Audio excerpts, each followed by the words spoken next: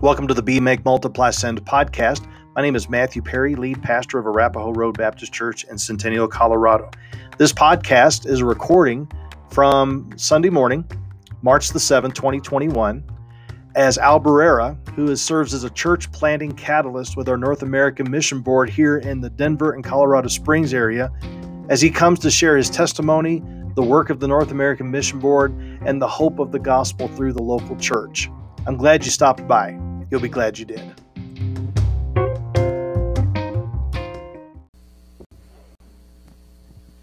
Would you welcome, please, Al Barrera as he comes and shares with us?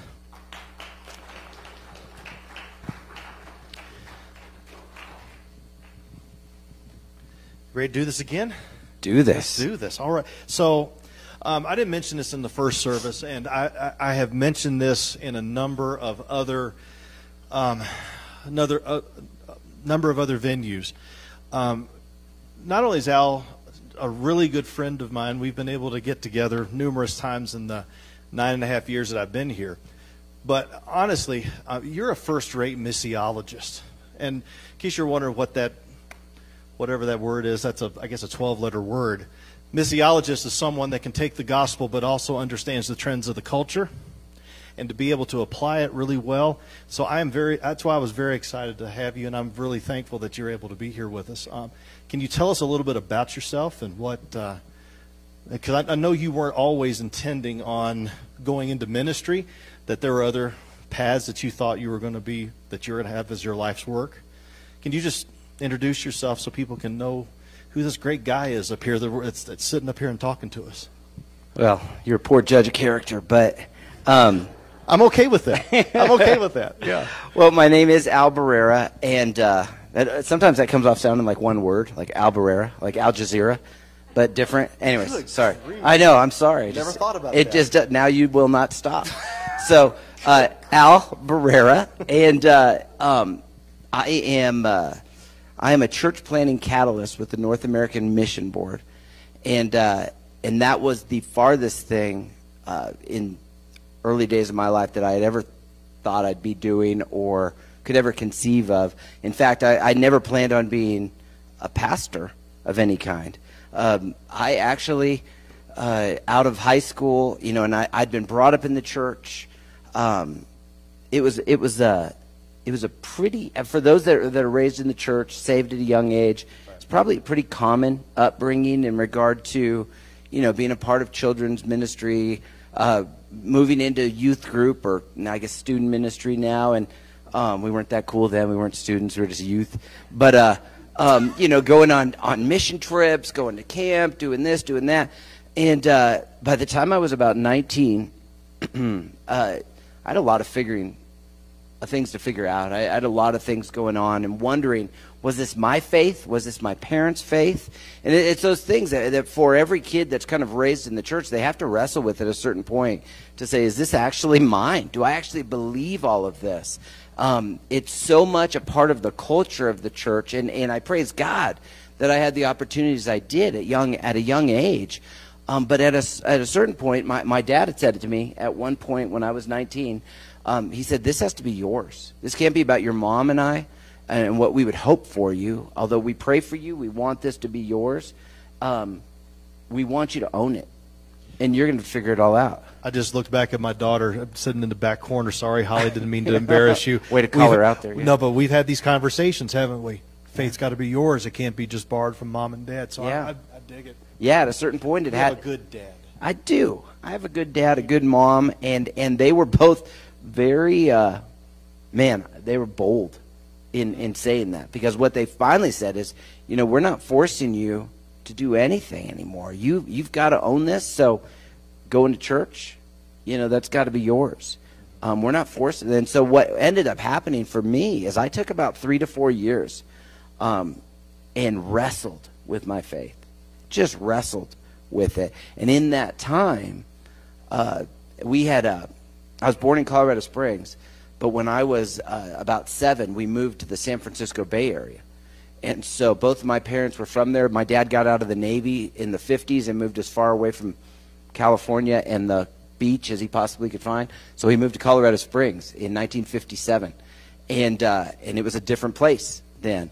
But we moved from Colorado Springs back to the Bay Area, so I was immersed into a culture even then that was very difficult to be a person of faith. And it was very difficult to be able to live and feel as if there were others around you outside of the church who might even consider what you're doing or what you're believing to be profitable or logical. And so wrestling with all the things of culture, as well as all the things going on in the young heart and mind of a 19-year-old who thought I knew so much already, right? I was confident in all that I knew, because I was a smart guy who was raised in church and went on youth group trips and stuff. And anyways, so for 3 to 4 years, I wrestled. And it was in that time period that I actually got into an electrical apprenticeship and studied for 5 years to be an electrician. And you have there's a whole nother culture involved with that. So the construction industry is its own. It has a reputation in some ways, and it's well earned, and not suffering fools. Not a lot of appreciation for faith in that environment as well. Considering a crutch, and a better crutch would be to drink every weekend. And, it makes more sense, right? Anyways, so yeah, this culture that I was surrounded with on all sides, making me truly ask the questions, is this mine? And at the age of 23, I had got up on a Sunday morning, and had gone to sleep very late on Saturday evening. No plans to go to church on Sunday. Woke up and said, I'm going to church today. First time I'd been to church in a long time. And the Lord just met me there. And it was the beginning of a process that over the next, it's still going to this day, where I began to understand the hope that I found in the Lord as so much more than what I imagined, dreamed it could be early on in life. And realizing the rescue and restoration that came along with understanding the hope of the gospel. And as that took hold, it took hold of a mid-20s individual, so much more knowledgeable than I had been just a couple years before. That was a joke. But yes, in some ways, definitely more appreciative of where the Lord had taken me, where he was taking me into the future. But in all of that long story to tell you, no plans whatsoever to be in ministry. In fact, probably deeming myself more than anything disqualified for ministry leadership of any kind because of some of the struggles that I've had. I considered it a weakness at that point that I had struggled so long to understand the faith that I now embraced. By 25, 26, finishing my electrical apprenticeship, moving back to Colorado, feeling as if I was supposed to be back here and not knowing the reasons why, continuing on with being an electrician out here, getting involved with the local church, and then where things began to change for me was I began to be discipled by individuals within that church, an intentional discipleship that revolved around far more than just a curriculum. Because oftentimes discipleship is reduced to curriculum. It's what you learn on a Sunday morning, right? Yeah. But these individuals started to walk alongside me in my everyday life to see where integration took place between my faith and the friendships that I had at work or the recreation that I enjoyed outside of work. Those type of things all began to play into this, so that by the age of 27, I found myself still an electrician, and looking at myself, reducing myself in some ways to, I'm just an electrician. I couldn't be a pastor of any kind.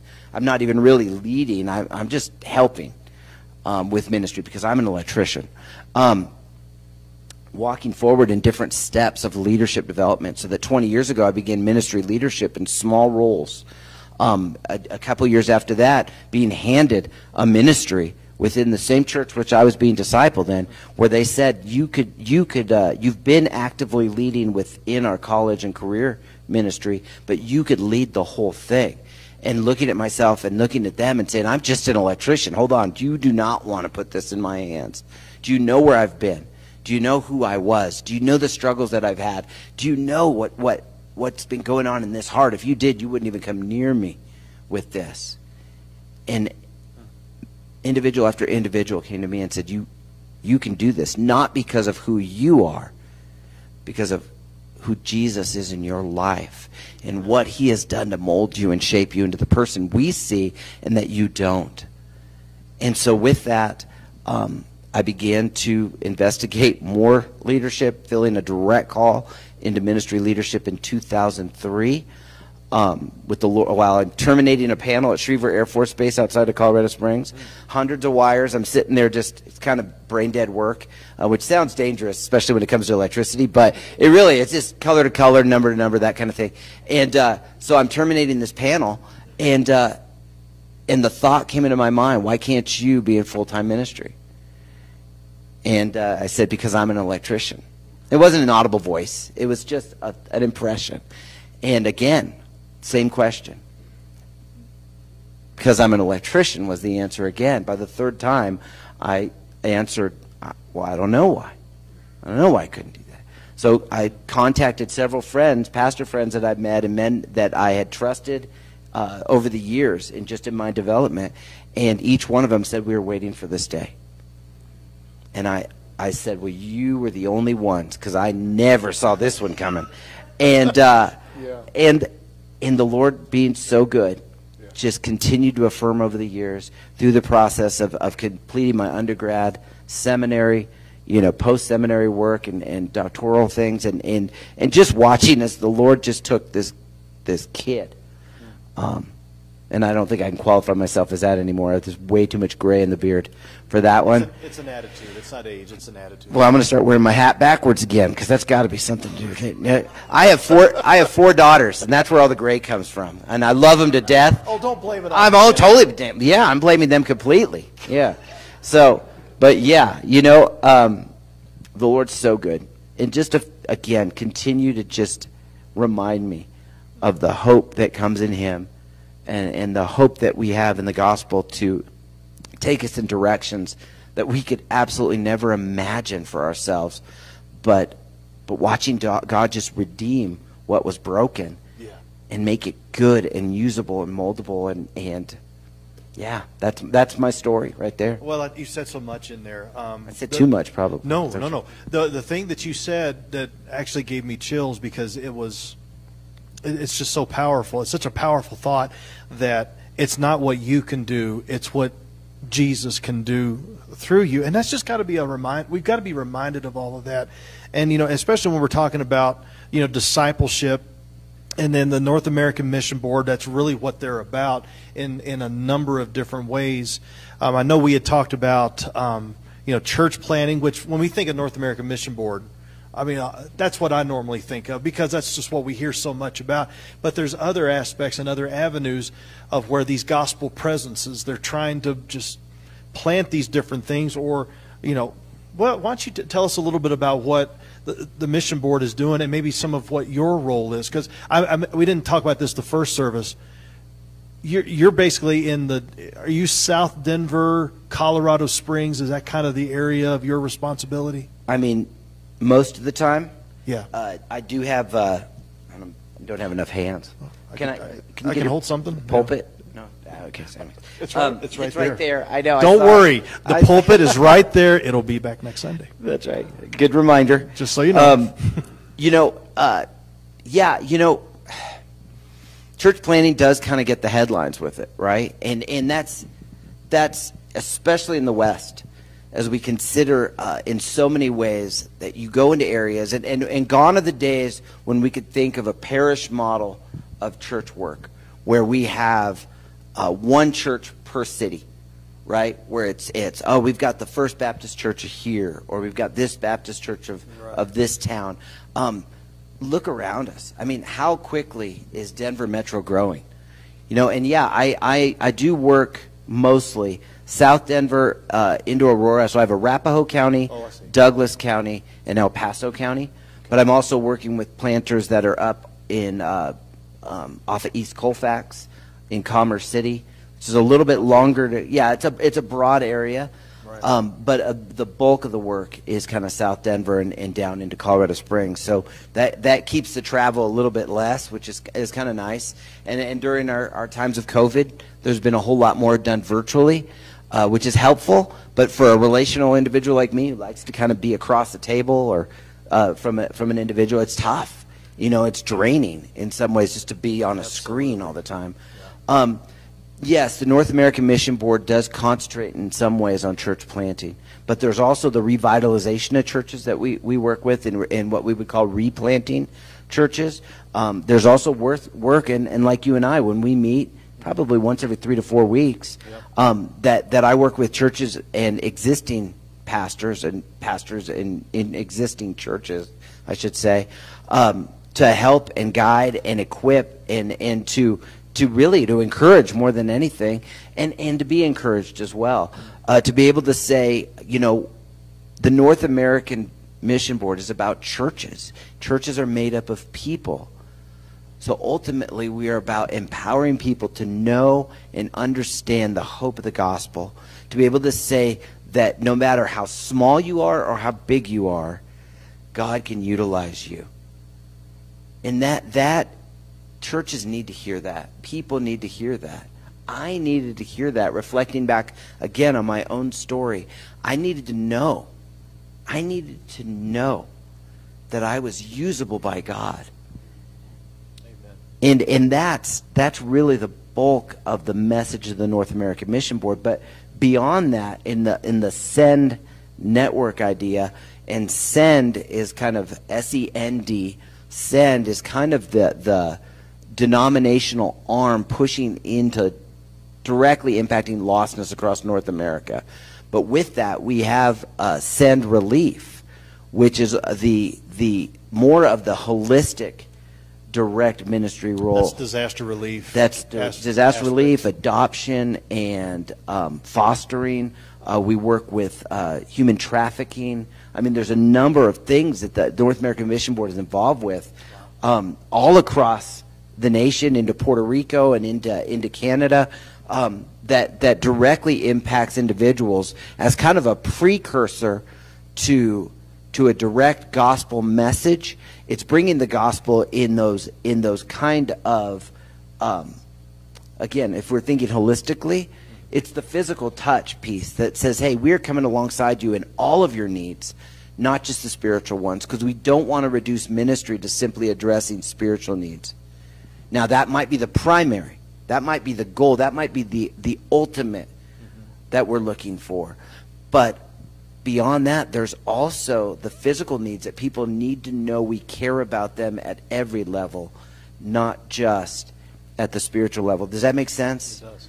And so the North American Mission Board is working to address all of that, which makes it such an interesting organization to be a part of because of that. Because people needing hope. Well, hope comes in a lot of different ways, and the front door to hope may be offering a meal to somebody. Right. And then finding out what the other needs are. Right. On top of that, knowing, again, not ulterior motive. We don't want to look at it as an ulterior motive, because ulterior is more self-serving. Ultimate motive is bringing people to the gospel message and to bringing people to the cross, understanding that Jesus is their ultimate hope, not one meal today or even one meal tomorrow, but the eternal hope that rests in Christ alone. That's what we're after. So when you talk about the hope of the gospel, you said over lunch this past week, and I love this, that our hope is in the gospel, but also in the local church. A couple of things I'd like for you to flesh out on that. When we think about the gospel, I was always raised that the gospel, the only purpose that the gospel had was to get you into the kingdom, and then after that you would go deeper. I think Tim Keller, he said one time that we tend to think rather that the gospel is not just the ABCs of Christianity, it's the A to Z of Christianity. So you're talking about the hope of the gospel, and even the hope of the gospel in places that already know the gospel. One, why do you believe that the local church is that it's an instrument of hope in that way?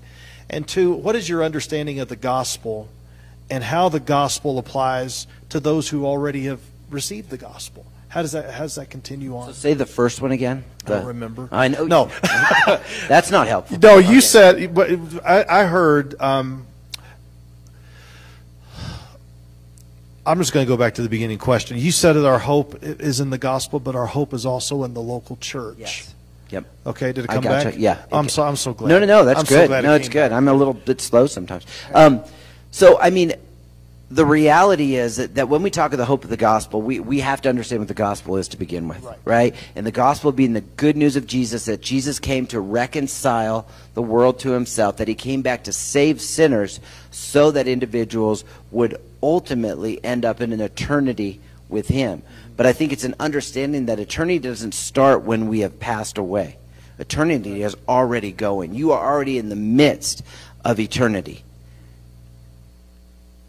That's something that I believe Christians have failed to understand over the years, and I would include myself in that I would always be looking towards what's coming next rather than realizing the potential of what's happening right here and right now to bring the gospel to people so that they can understand it in a way that's full and complete. And then we can look at Scripture and we can find countless verses regarding helping widows and orphans, regarding the outcast, the disenfranchised. As we look at the ministry of Jesus throughout the Gospels, Jesus met people where they were, addressed needs, but brought the full and complete message of the kingdom of God is at hand. And so the gospel is simply a presentation to the people around us that would say, hey, don't look off and think only of what's to come. It's not just about, in a simplistic fashion, it's not just about heaven and hell. We understand that there is an eternal reward for those who place their faith in Christ Jesus. That those who would admit that they are sinners, believe in the Lord Jesus Christ, and they would be saved from an eternity of separation from God. We understand that there is the ultimate reality of heaven and hell, of being with Jesus versus being separated from Jesus for eternity. We get that. But it's the reality that your eternity can be impacted today by the truth of the gospel intersecting with your life right now, so that again, with that hope in mind, we can make it through the difficulties and the trials and the tribulations of today with hope that it doesn't just end with this, that this is meaningless. In fact, I would say that oftentimes it's in the darkest valleys that the hope of Christ comes brightest. That's right. Not on those mountaintops where everything's fine and everything's good. And that's a shared thing that we all deal with, whether believer, non-believer. We have times where things are really good. We also have times where things are dark and miserable. And I think COVID has revealed that in a huge way. For the church as well as for the community around us, that there are dark times. There are times of loneliness where we're stuck only in the fragmented realities of our minds that don't see clearly, and in fact see things around us as bleak and dim and meaningless. And we can start to adopt a philosophy of life that says it's all reduced to the dark, lonely times, rather than to realize in the hope of Jesus that even in the darkest of times there's hope. That even in the darkest of moments, light shines forth. And we could see it more clearly in those times. The church, being impacted by that reality, looks at the community around us not as enemies, or not as those who just don't understand, but instead as individuals, as people, not reduced to movements, but as individuals, as people who need the love of Jesus given to them in small little chunks, hoping for the time when God so works on their hearts that they come to you unsolicited maybe and say, why are you always so joyful? Why are you the way you are, in a positive way? Why are you the way you are? And that's the moment where the church has to have the answer to say, this is why I'm the way I am. Yeah. It's because of Jesus. And that's the only reason. It's not because I'm some eternal optimist. but it's because Jesus came to me in my darkest time. And he rescued me, and he can do the same thing for you. That's what the church can bring. That's gold, brother. That's so good. You, just real quick, when were you in San Francisco? Were you doing some church planting in San Francisco at some point in your life? No, I actually, before I ended up, so I was pastoring in Monte Vista, Colorado, and loved it down there. And while we were down there, we planted a church in a neighboring town, and had plans to plant more and more. And then the Lord, in 2013, put it on my heart to return to San Francisco, and go back and plant a church. And then over the course of the next 2 years, and that you have to understand, I never wanted to go back to San Francisco, ever. I mean, when I moved back to Colorado, I already had a native sticker on the vehicle. I mean, I was already like, and I got here, and literally the next day changed my plate so that no one knew I'd ever lived in California. I mean, it was to the point where I dusted my sandals twice, and I said, hey, I am out. And so going back was a huge deal. Well, you mentioned how aggressively antagonistic they were to the gospel. Just take just a couple of seconds. You seeing that here in Denver? I am, yeah. In fact, I thought for quite a few years that the influence of the West Coast, and either coast, we understand this, West, East, it just kind of works its way into the middle. Yeah. And I feel like it's accelerated over time. I always thought it was about 20 to 25 years behind where California was, in the West Coast in general. And being in San Francisco, it was almost more centralized there because there's more conservative areas of California than San Francisco. Right. But being about 20 to 25 years behind, I see it now as probably somewhere around 18 years. And I have no clear, there's no real objective source of that. It's just kind of what goes on in my mind. But we were dealing with gender fluidity issues, where you could kind of pick what gender you might be in the mid to late 90s out there. And now we're seeing it more nationwide. It was very common to see things, going to First Baptist San Francisco, to see things that were incredibly shocking, that became very normal. It was so normalized in the culture, and I won't go into the details of it. But yeah, I think the influence of it is growing, and whether that's migration and the transplant nature of individuals moving here from California, which I don't blame them. There's a lot of factors there, but I do think it also takes culture and transplants that as well, mentality and mindset. Gotcha. In regard to that. And I don't look at it as a threat. And I think that maybe from being out there for as long as I was. I was out there for almost 19 years. I think of it in so many ways as it's another opportunity for the church to let down the guard and to be able to reach out into the culture in new and engaging ways. So that leads us into, you were talking about on Wednesday when we met, in Acts 19, 8-10, where Paul was in Ephesus. He went to the synagogue, and of course there was an actively antagonistic response to the gospel when they went to the synagogues. And so he went to the hall of Tyrannus. And I thought you brought out some really good insights there that I'd love for you to share with everybody here. And it's talking about, and you also brought up, not to double up again like I did last time, but castles versus kingdom, or silos versus kingdom. I'd love for you to share your insights about what you saw from Acts 19 that could be very helpful to us, I think. Yeah. Well, and what I'd like to do is I'd like to invite you to turn there in your Bibles. Go to Acts 19, verses 8-10. And as you turn there,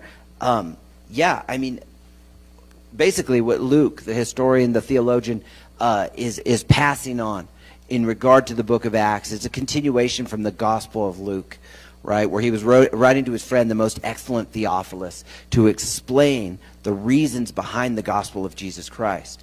So in the book of Acts, Luke, the historian, now documents in incredible detail. He's regarded as an accurate theologian / historian by secular evaluators, that these individuals would look at him and say, hey, he did a great job getting across the intricacies of what was going on in the world at that time and the impact of the church on that. And so what we have is exactly what Matt just set up in regard to the church in Ephesus and the establishing of the church in Ephesus. As Paul goes to minister, we can read what happened. So follow along with me as I read. And he, Paul, entered the synagogue and for 3 months spoke boldly, reasoning and persuading them about the kingdom of God. But when some became stubborn and continued in unbelief, speaking evil of the way before the congregation, he withdrew from them and took the disciples with him, reasoning daily in the hall of Tyrannus. This continued for 2 years, so that all the residents of Asia heard the word of the Lord, both Jews and Greeks. So as we look at that text, we have to understand is what Paul has done is not withdrawn out of a shrinking fear of the antagonism that was going on. It wasn't that he withdrew because he was afraid of it. It would be very similarly to if Matt and I were having this discussion up here and one of you decided to stand up and shout antagonistic questions to us while this was going on. It would be very difficult for everyone else to hear what was being said, and it would make it very difficult to pass on teachable moments with that type of antagonism surrounding the conversation. So what Paul did is, instead of looking at this as a withdrawal for the sake of fear or not wanting to deal with it, he took those disciples that he was teaching to a place of quiet, to a place where he could devote himself to teaching them, instructing them in what the Lord wanted them to learn. And as he did this, he stayed there for 2 years. Now we could look at this, and this is how I picture it, as a residency of sorts. A residency being an intentional teaching time where they could spend moments together leading and integrating all that Paul was saying, all that the Lord was teaching them, in order for something to happen, which I think is one of the most amazing pieces of this. Look again at verse 10. This continued for 2 years, so that with the intention that all the residents of Asia heard the word of the Lord, both Jews and Greeks. I believe that this residency took place for a few different reasons. One of them was so that the word of the Lord and the gospel of Jesus Christ could be taken to all of Asia. And you can interpret this in one of two ways. One, that everybody now audibly heard the gospel of Jesus Christ, or that everyone now had access to the gospel because it had spread so thoroughly throughout Asia that they could find local believers. They could find a local church. They could find a gathering of followers of the way who then they could go and say, hey, I've heard this being spoken in the marketplace. I've heard this gospel of Jesus. Tell me, what is the good news that you're talking about? Now, whatever way you want to interpret that, it's really up to you and your time with the Lord. But the idea behind it is this. Individuals were trained up to be sent out, because we know that Paul left Ephesus.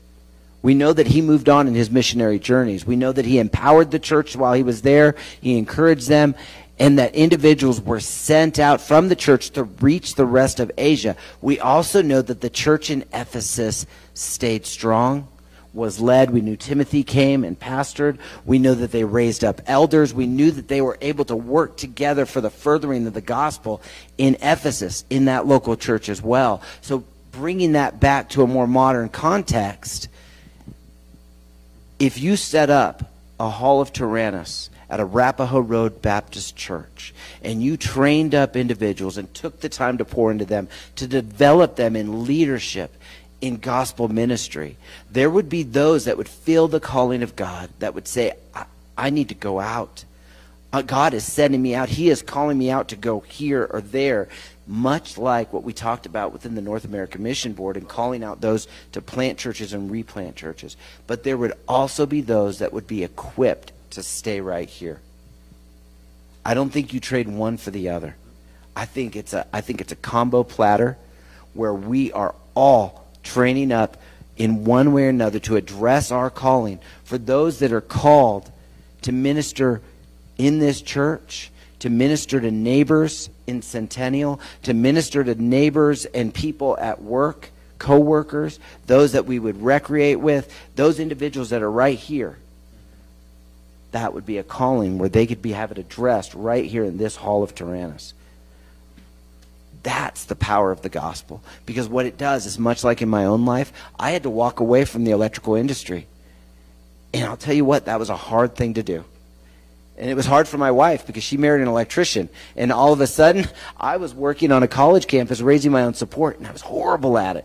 And she was like, wait, what's going on here? I mean, you know, and she had to wrestle with that in her own way. Because it wasn't just my calling, it had to be her calling as well. This was a both and the Lord knew that. As I wrestled with that calling to not stay where I was, but instead to go out, I think that was a very specific calling for me and for others that are in ministry leadership who may be sent out into temporary ministry assignments in other places. But there are those who are called to stay, and they have to be validated for the obedience that they are showing in their calling to stay right here. That's the potential. That's what I see in these verses. Man, it's exciting when you think about it. Is it scary? Absolutely. I was a union electrician. I liked being a union electrician. I did. I liked the pay. I liked the benefits. I liked the retirement. I liked all that kind of stuff. But to walk away was what God had called me to do. And to stay in that role would have meant disobedience on my part. And I would rather have risked everything from a comfort position for the sake of obedience.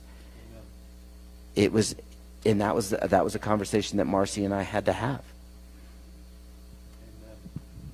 So what you're hearing from Al, I mean, what is God leading you and calling you in your life, in your sphere of influence that you're getting ready to be sent out into? Your friends, your relatives, your associates, neighbors, strangers that you may come across. That's our sphere of influence. That's our mission field. And I'm very thankful for Kathy Peterson, who is our mission team lead.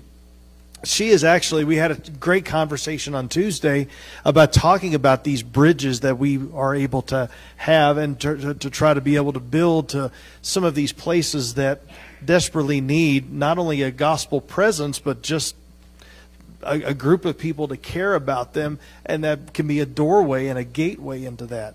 In just a few weeks, we're going to be having our Easter services, and I'm going to encourage all of you. In fact, I'm going to encourage you to, even if you want to just stick around and text your one to set up a conversation with them.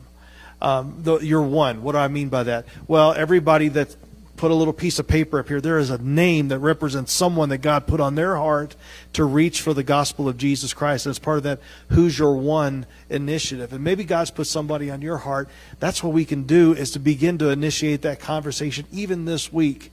But we're missionaries, and I appreciate the North American Mission Board, where we're not just learning about what they do, but we're also learning about what they can do to be able to help us to fulfill the Great Commission. And I know we're going to be hearing from Wynn Allison in the next couple of weeks, because he's serving as a chaplain being sponsored by the North American Mission Board. But yeah, brother, I was just curious if you had any other words of encouragement for us as we close our time together.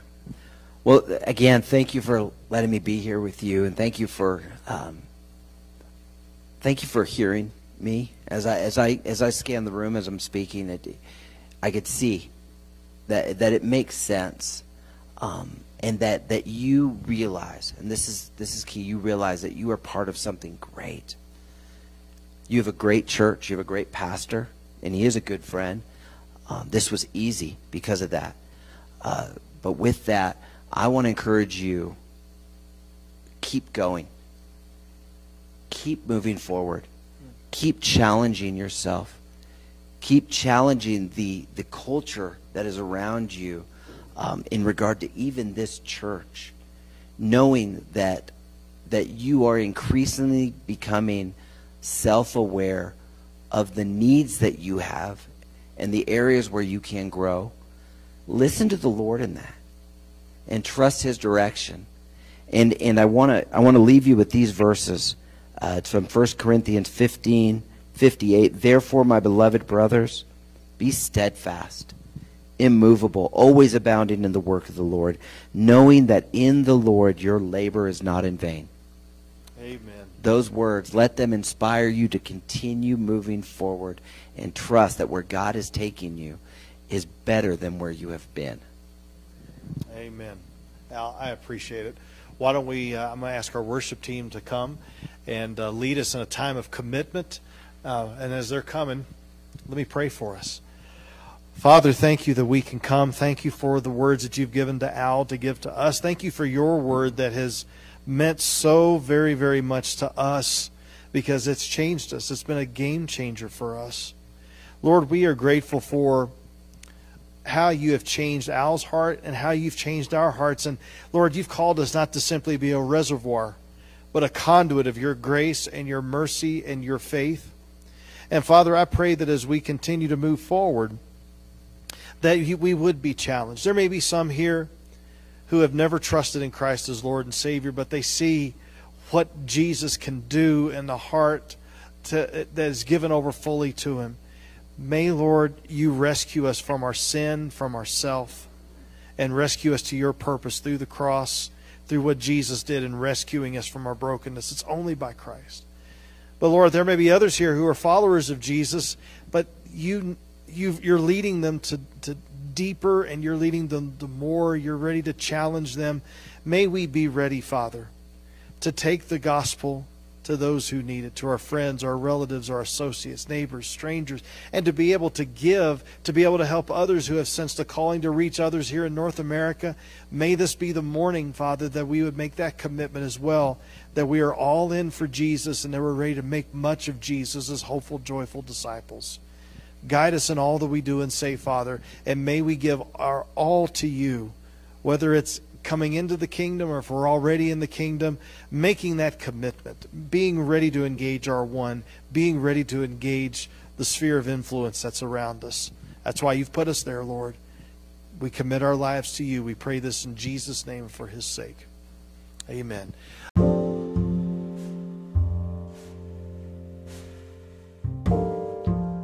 For more information about Arapahoe Road Baptist Church, please visit arbc.net. That's arbc.net. Or more information about the North American Mission Board, please visit namb.net. That's namb.net. So thankful you're able to be here. See you next time.